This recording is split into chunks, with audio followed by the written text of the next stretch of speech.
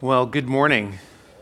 Oh, I hope y'all are doing well. My name is Marco. I serve as the preaching and teaching pastor. It's a joy to be up here getting to preach through God's Word. If you have a Bible with you, I want to invite you to join me in Ephesians chapter 4. We're going to be looking at verses 13 to 16 this morning. And while you open or load your Bible, I have a couple of announcements for you just to bring you up to speed. And if I go too fast in these announcements, all of this will be on our social media platforms and our website. So the first announcement is more of a reminder. Here at Storehouse McAllen, we have these small groups called missional communities. For short, we call them MCs. MCs are our primary avenue for community and discipleship and care. And so if you want to get plugged in or you're not sure if your group is meeting yet, definitely hook up with your MC leader or visit the Connect desk or our website to get plugged into an MC. Now, in light of the times that we're all living in together, all of our MCs are really approaching gathering in creative ways.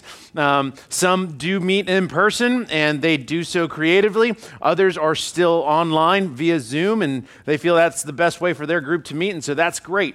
Whichever way you think is best for you or whatever night might work out for you, visit the website so you learn a little bit more about our MCs and how to get plugged in. The second one is our ladies or women's gathering is going to be happening February 6th. It's either going to be here at the incubator or at the Old Church Winery. I believe it's going to be in the morning at 9:30. I could be wrong. But this gathering, ladies, is in light of the Bible recap. If you were here last week, there was a video on the big screen where my wife was talking about really just this commitment to studying and reading the Bible over the course of this year. Got some feedback on it, like, oh man, we started reading this a couple of weeks in. The truth about it is, what started off as 3, 4, 5 girls from our MC quickly grew to about 20 women, and so we needed space, and I love y'all, but my house doesn't have all that. And so we decided to make it public, invite all of the ladies, and again, that's going to be February 6th. You can talk to Elsie. She will give you a little bit more details on that. Again, all of this is on the website, but the first monthly gathering is set for February 6th. The following week, which is February 13, gentlemen, we're going to be having a men's gathering. Now, that's either going to be, we're going back and forth, or either doing something very early in the morning or around lunchtime because we want to be cool. And so we're going to do something leading up to February 13th. You'll know where we're headed in Scripture, similar to our time a couple of months ago. This is going to be something similar to that. Again, time and location will be given to you as we make our way there. So, quick recap. Ladies, February 6th, somewhere here at the incubator or the winery. Gentlemen, February 13th, that's the following Saturday. We'll give you all the details leading up to that date. That's all the announcements I have. If I was vague, visit the website or ask someone else. Here we go. Let's just dive in. Thank you. It seems as if the phrase Christian maturity gets thrown around loosely in our churches, and it means something different to everyone. And as long as you have your own version and definition, you should be in the clear. For some in the church, Christian maturity is measured by endurance.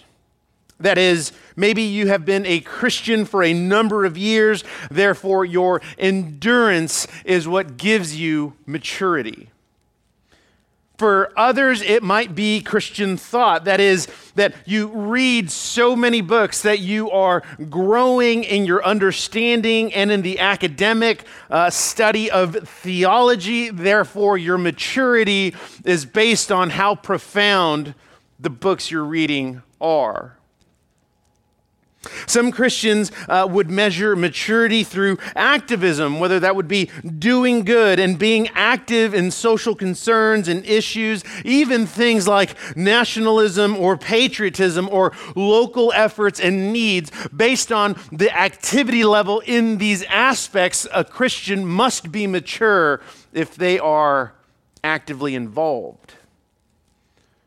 Or perhaps Christian maturity is simply viewed as something for super Christians, the elite, if you will. Those who are particularly in leadership, because that's what it primarily means to be in those kinds of positions, mature. And so thus far we have examined, or at the very least taken a broad view of Christian maturity as measured by endurance, intellect, activism, and status or position. But what if none of these are the case? And to be fair, these aren't the only things. I'm just presenting you with a broad stroke of various ways upon which Christians might define and view maturity. And so you might have more to add. But what if none of these are the case? To be fair, each one of these does offer some help in Christian maturity. For instance, the longer you've been a Christian, the deeper your affection for God in Christ should be. Or, if you're digging into some serious theological study, the greater your appreciation and worship for Christ ought to be. Or perhaps if you are heavily active in the community in a variety of different social avenues, perhaps your love for God in making disciples by proclaiming and practicing His gospel is the fruit of your walk. Or should you be in a position of leadership, perhaps your pursuit of humility is that much greater. That's what it should be. And so each one of these aspects of maturity are helpful, but not entirely complete. And so here's what I want to argue this morning, and this is the main idea. I want to argue that Christian maturity should be defined as this: the ongoing process of regularly and lovingly reintroducing the gospel to ourselves and to one another. I'll say it one more time. Christian maturity is the ongoing process of regularly and lovingly reintroducing the gospel to ourselves and to one another.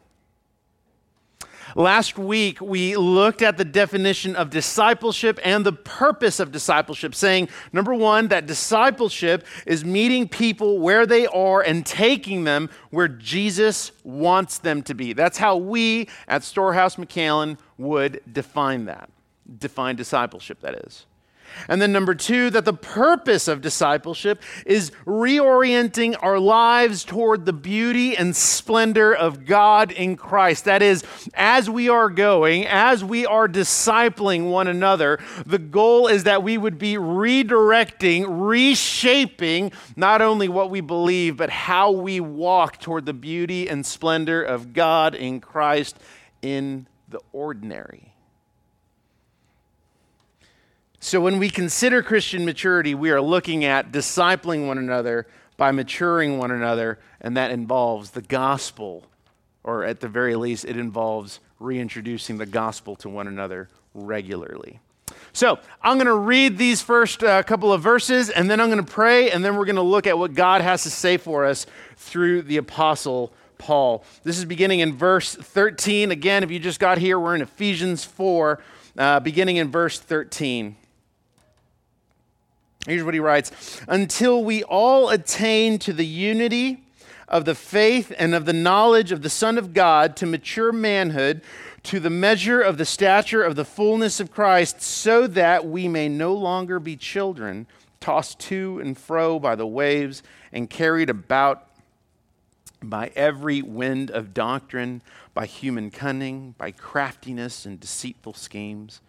Rather, speaking the truth in love, we are to grow up in every way into Him who is the head, into Christ. Let me pray. Father God, we begin by thanking You for another day to praise Your name. We thank You, Jesus, for being our good God and Savior. And we thank you, Holy Spirit, for working in us for your glory and our good. God, if I am honest, I am not sure how often we consider our own spiritual maturity. However, I do know that its promise is to grow up, or its purpose is to grow up into Christ, a process not of self-improvement, but self-denial. As we examine your scriptures today, would you reveal yourself to us throughout our time and study? Holy Spirit, pierce the condition of our hearts with your word for your glory and our good.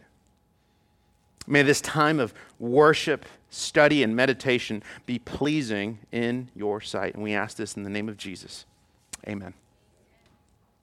In Ephesians 4, the Apostle Paul has become intentionally practical as he addresses the Ephesian church. Up until chapter 3, he has been very theological. We would say that he has been very Pauline. In other words, when you read through the letters of the Apostle Paul, one, I suppose, tip and trick is that the first half of each of his letters are profoundly theological, and his goal in the first half of each of his letters is to remind the churches, remind the Christians that he is writing to of what God has done for them in Christ and of who they are in Christ. And then the second half of his letters tend to be very practical, as if now he is beginning to teach them how to apply the theology that he has just written to them about. So when he says he's very Pauline, in other words, the first half of his letters tend to be, again, theological. The second half of his letters tend to be very practical, where he is applying that theology. And if you're new, that's one of the things that we try to emphasize here at Storehouse, that what you believe shapes how you live. And this is what Paul is getting at in this chapter. Earlier in this section, Paul writes of the role and purpose of church leadership, and that is, in verse 11, saying to equip the saints, that is the church, to equip the saints for the work of ministry. One of the things that you need to know is that if you are a Christian, then you are in ministry.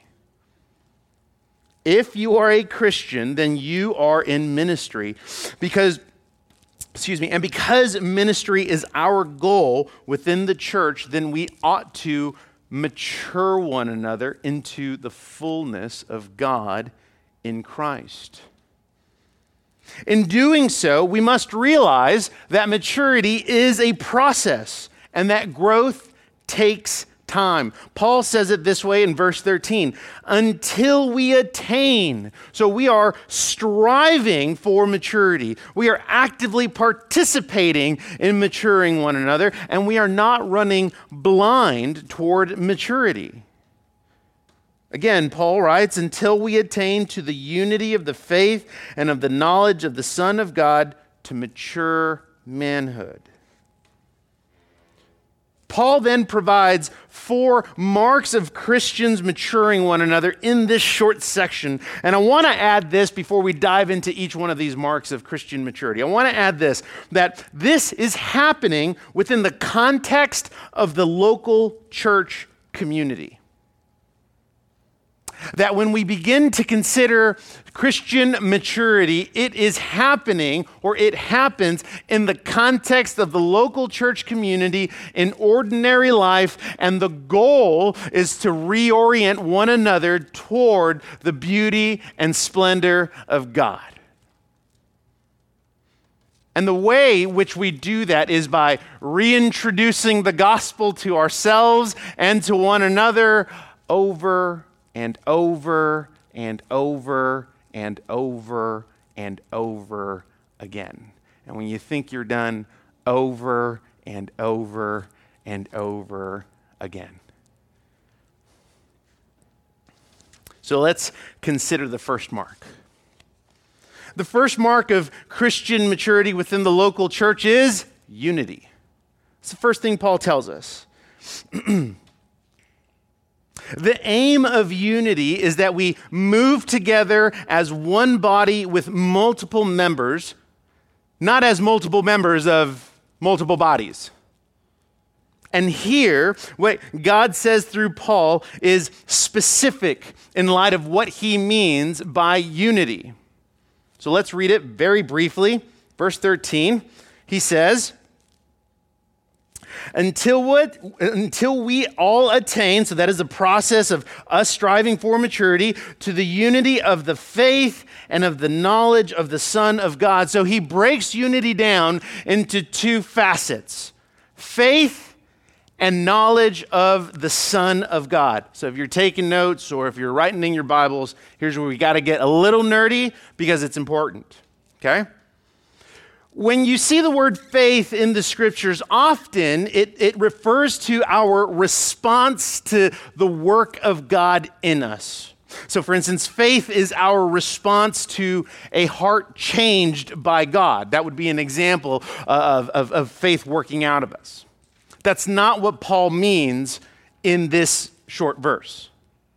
In this short verse, when Paul writes faith, he is talking about the content or the fundamentals of the Christian faith, what we believe as Christians, theological truths, objective truths about what God has revealed to us in his word. You could say it this way: he is talking about content, not so much what it looks like in your life. He is talking specifically about content. When he says unity in the knowledge of the Son of God, he's not necessarily talking about knowledge that is up in the head. In this section, the phrase knowledge of the Son of God, it doesn't necessarily lean toward content, but the working out of that content. Pastor and theologian James Boyce says that when Paul writes to the knowledge of the Son of God, he is referring to, quote, the experiential knowledge of Jesus attained through day-by-day discipleship. So here, when Paul says that we are striving for unity in faith, he's talking about the fundamental Christian beliefs that all believers ought to share. Close-handed issues, we could say it that way. Jesus is God. We serve a triune God, three persons in one. God the Father, God the Son, God the Holy Spirit. Salvation is through faith alone, through grace alone, in Christ alone. That's theological, fundamental Christian truths. That's what he's talking about in this section when he uses the word faith. When he uses the phrase, we strive for unity in the knowledge of the Son of God, he is talking about now that faith being lived out in our lives. He is talking about a faith that begins in the head, but is now traveled to the heart and is traveled to the hands. Unity requires both faith and knowledge because those are the two pillars that stand upon the foundation of Jesus as Lord. While Paul is not preaching uniformity, we cannot dismiss unity within the local body. Unity is the basis by which we speak to one another in truth with love. And we're going to talk about that in just a minute. When we start here, that is in unity, we start with the gospel. So, the first mark of Christian maturity is unity in faith and in the knowledge of the Son of God. The second mark is Christ-likeness. And I suppose we can substitute that for the word godliness. The Apostle Paul uses that word elsewhere, but I wanted to use Christ-likeness because I wanted to be specific about the kind of maturity we are striving toward. In other words, we're not simply maturing to mature, but to be more like Jesus.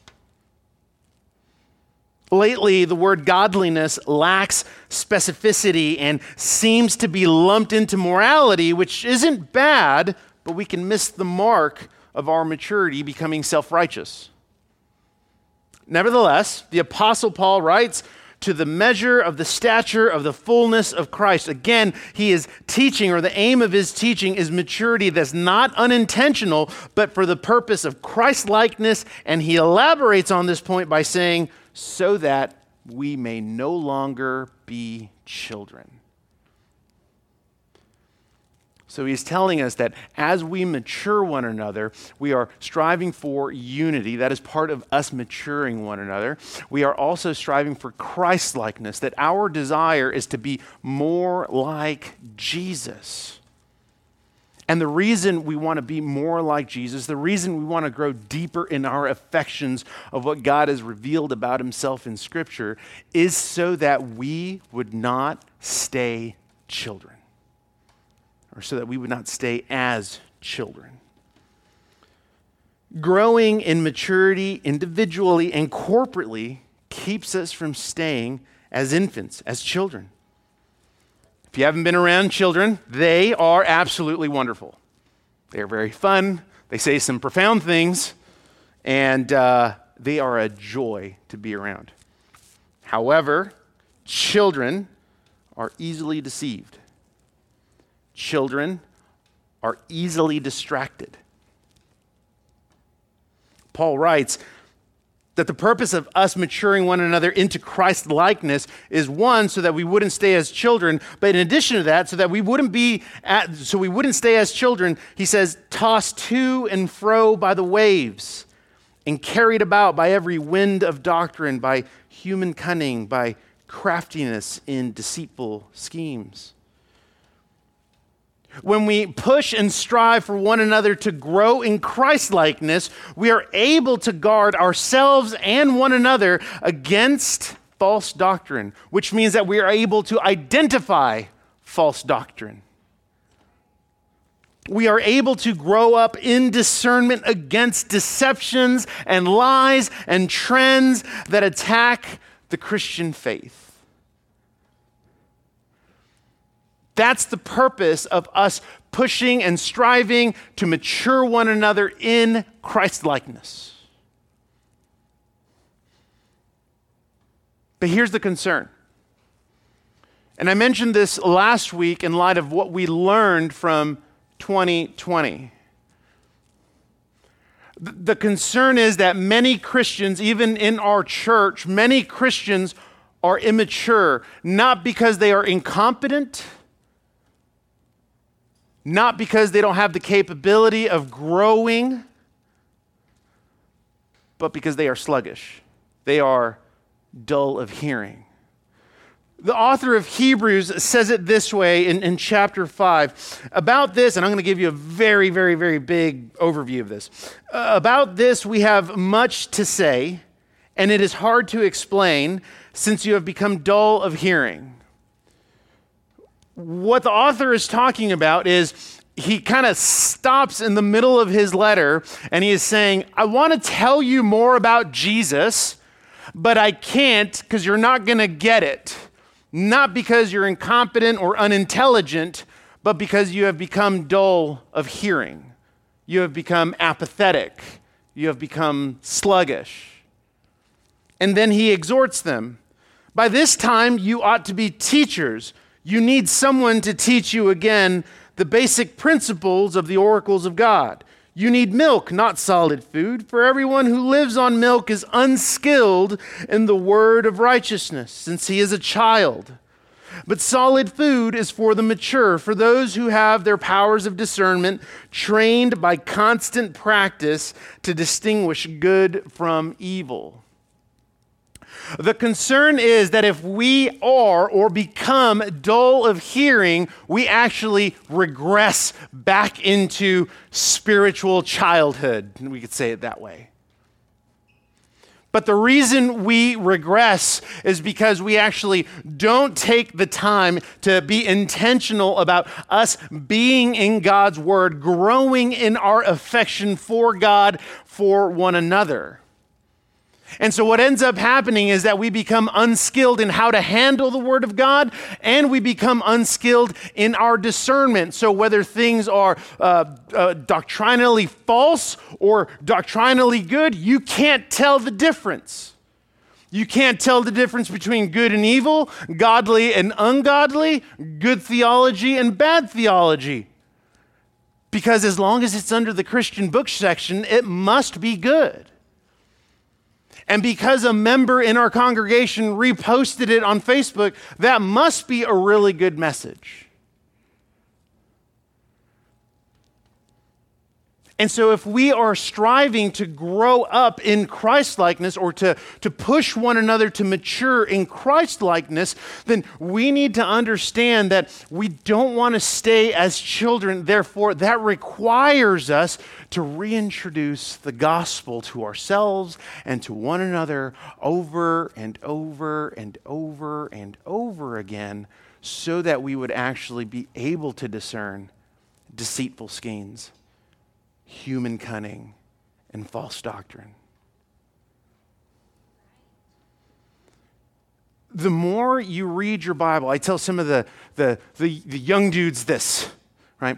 The more you read your Bible, your shelves, your bookshelves should have some crap theology so that you can tell what other people are saying. And you may be able to identify it. Got to have some trash on there. I know that sounds weird, but you do. You got to know what's going on, right? The problem is some people have some crap and they say it's good. It's not. Anyway. I digress. I don't want to go into this. Anyway. Christian maturity aims at growing up into Christ so that we are more like Christ daily. Therefore, as we inject the gospel and reintroduce the gospel to ourselves and to one another, we die to ourselves and our selfish desires so that we would be more like Christ, reflecting his name and glory to one another and to those who don't know him. The third mark of Christian maturity is truth. Paul writes that we are to speak the truth to one another. Therefore, I want to focus on one thing here, the truth. Speaking the truth to one another begins with knowing God and knowing God's word. Got to start there. Because I know you will read that. I think that's in verse 14. Paul writes, it's verse 15. Rather, speaking the truth in love. I think we immediately want to be very practical, right? Because Paul is being very practical. So tell me, what do I need to do in order to speak the truth, right? Yeah, I get love, but tell me about the truth. Well, let's begin with you, the individual. If we are going to speak the truth, particularly to one another and certainly to ourselves, then it begins with knowing God and knowing God's word. A deep affection for the word and the promises of God. If maturity is for the purpose of growing up into Christ, then we must first be in Christ. Meaning we must first belong and surrender ourselves to the lordship of Jesus Christ. This is incredibly important because in discipleship, you got to remember, we are making and maturing disciples of Jesus, not of ourselves and not of the culture. More than good advice, we need good news. And we ourselves need to know that good news, that God entered into human history as the man Jesus Christ, who lived in our place, died the death that we deserve, and freely offers us a salvation that we cannot earn. So when it comes to speaking the truth, I want to ask you a couple of questions. I'm going to go slowly. Don't answer these. These are for your study and reflection.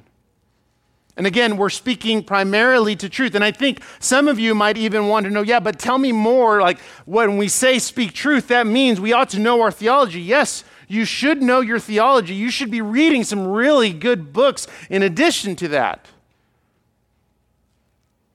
We'll talk more about that in just a minute. Don't get too excited or ahead of me. Here's some of the questions. I just want you to think. Scripture says a lot about meditation. Here we go. How many conversations did you have this week with other believers where the truth of God was absent?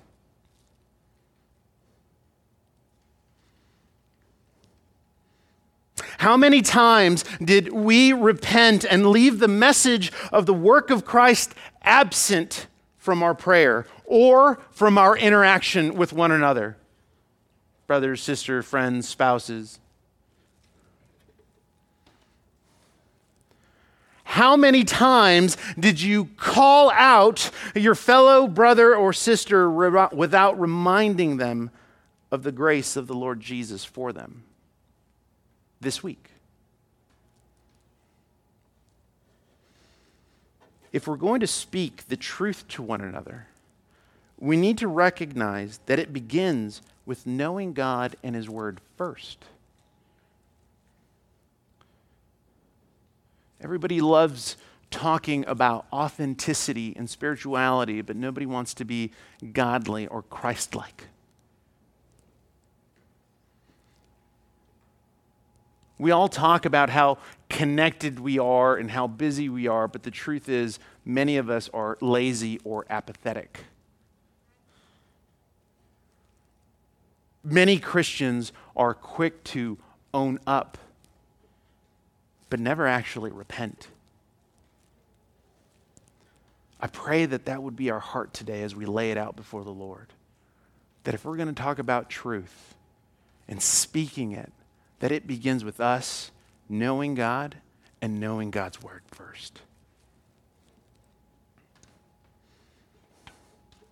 The final mark of Christian maturity is love. So Paul says, verse 15, speaking the truth in love, we are to grow up in every way into Him who is the head, into Christ.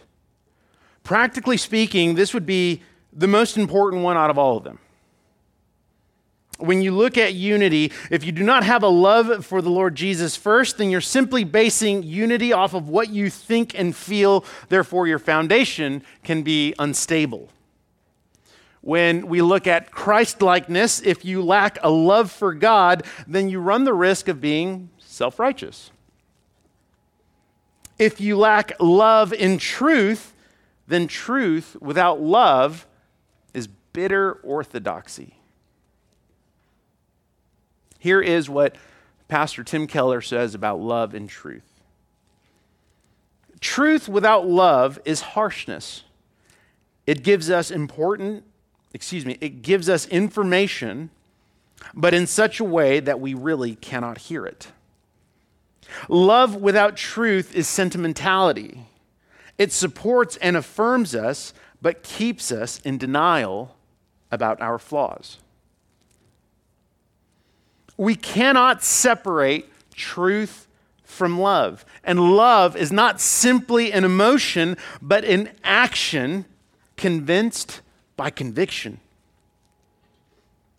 Well, how is it convinced and how is it put into action? By reintroducing the gospel to ourselves and to one another over and over and over and over again. Our deepest desire is for ourselves and our brothers and our sisters in Christ to be more like Him. And so let's talk about truth and love for a minute. When we speak the truth without love, we demonstrate two things. The first is that we demonstrate a lack of maturity. A lack of maturity. And oftentimes your basis for truth is really just hammering someone with the right information, but the motivation is often fear of being vulnerable. Therefore, you hide behind, let's say, theology. Some of you know a lot of Bible, and that's good. Man, I want you to know a lot of Bible.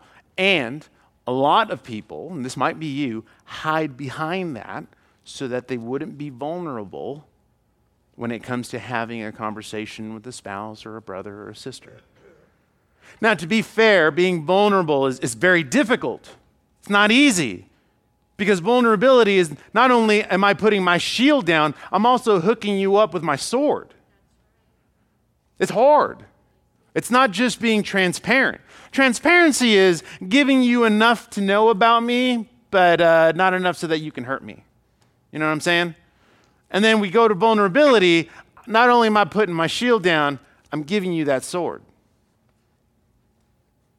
And looking at you suspiciously. You know what I mean? Bally style. So, y'all know, you know what that means, right? Like, you look at one another suspiciously because I don't know how this is going to go. But nevertheless, oftentimes, and this isn't an absolute, I'm being general, but oftentimes we lack maturity to actually speak the truth with love, and the reason for that is because we fear being vulnerable. And so we hide behind our theology, or maybe even our intellect, or our schedules. I've seen Christians, rather than addressing sin, whether it's in their life or things that they are kind of trying to tackle, man, they will quote me all sorts of pieces of scripture. They will look at historic theologians, and they're telling me a lot of really good stuff. Unfortunately, it's incomplete. What about the other side? When we speak with love and without truth, we demonstrate two things. We demonstrate our lack of maturity and fear. Fear of perhaps being rejected. Man, that if I put this on the table, what if they respond poorly? What if they are no longer my friend? What if this causes some wounds? We're afraid of being rejected, and so we hide behind sentimentality. The problem here is that we're actually doing a disservice to our brother or sister by not explaining the truth. Similar to what Keller said, right? They continue to walk in denial of their flaws. You never actually get to the heart of it. When we look at speaking the truth in love, I want you to revisit this verse. Paul says, rather, speaking the truth in love. It's not separate. In the original language, it wouldn't necessarily make sense in English, but it's almost as if he would be saying it this way, and it's going to sound weird. He says, rather, truthing with love. In other words, like it is something that you are doing daily. You're walking in it daily. Love and truth aren't separate. How you engage one another isn't just tactful. It is loving and so that you would see them grow up in Christ. But the core of that is that we ourselves are rooted in truth.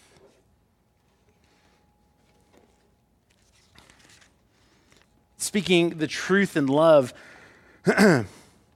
speaking the truth in love to one another cannot be divorced because it forces you to reintroduce the gospel to yourself first. It humbles you. I mean, think about it, especially if you're that firecracker, right? Man, I just want to share truth. I just want to be straight up about X, Y, and Z. What if you preached the gospel to yourself first? It would more than likely humble you. Think about it. The most influential person you know is you because you talk to yourself more than you talk to anyone else. So, what is it that you're preaching to yourself? What gospel are you preaching to yourself? Love for one another allows us to speak the truth correctly as we mature one another in Christ. So as I wrap it up, the aim of Christian maturity is us growing up in Christ through the reintroducing of the gospel to ourselves and to one another again and again, reminding one another that Jesus is not only our Savior, but substitute, that we are no longer in bondage to our sin, but redeemed by His blood. Therefore, Christian, as we look at these marks of maturity within ourselves in the context of the local church, unity, Christ-likeness, truth, love, do you forfeit one of those? Do you forfeit one of those for your own gain? Or perhaps you forfeit all of them because you don't want to be in community to begin with. That is a very unwise and foolish decision. So as you examine these marks of maturity and as you consider the brothers and sisters that you have around yourself, are there, or as we look at these 4 marks, do you forfeit any one of these? If so, I just want to encourage you to put that on the table this morning in confession. But then I also want to challenge you to put that on the table when you meet with your small group or your discipleship group or someone regular. You put it on there. Now here's the part here's the quick challenge, right? Like if you call Storehouse home, let me encourage and challenge you to put that on the table with someone from Storehouse. Some people are like, yeah, no, I get it. There's a prayer request on the Gospel Coalition website. It's a feedback. I submitted my stuff there. That's not what I'm talking about, right? Right? I'm not talking about like, yes, I talked about my sin at, askgod@gmail.com and they're going to pray for me. Like, that's not, no, I'm talking about in the context of the local church community, let me challenge you to not only put this on the table before the Lord in confession, but let me challenge you to put this on the table before a brother or sister. Let's be gracious this week. And then finally, if you're not a Christian, if you're not a Christian, you can come to know Jesus today. You can come to know Jesus today, for he invites and is ready to pardon any sinner who turns to him in repentance. And the idea of that is not only so that you would belong to him and no longer be at war with him, but so that you would grow in these marks, in these fruits of the Christian life, so that you would be matured in Christ. Church, Christian maturity is the ongoing process of regularly and lovingly reintroducing the gospel to ourselves and to one another. Let's pray. Father God, we end this time of study in your word and ask that you would, through your Spirit, reveal our hearts before us. Lord, reveal the core and the depth of our sin. Reveal our desperate need for Jesus. Reveal our deepest desire so that if it does not line up with your will, that we would lay them out on the table right now in confession. Lord, your love and beauty in sending Christ to die for sinners means that you do not leave us in our sin, but meet us where we are with your grace and mercy, rescuing us. So God, may we find comfort in your salvation. May we submit ourselves to the lordship of Jesus so that we may grow up in him, lacking nothing. Holy Spirit, would you create a fervent devotion in our minds, in our hearts, and in our daily walk for your word and worship of you, God. We ask this in Jesus' name. Amen.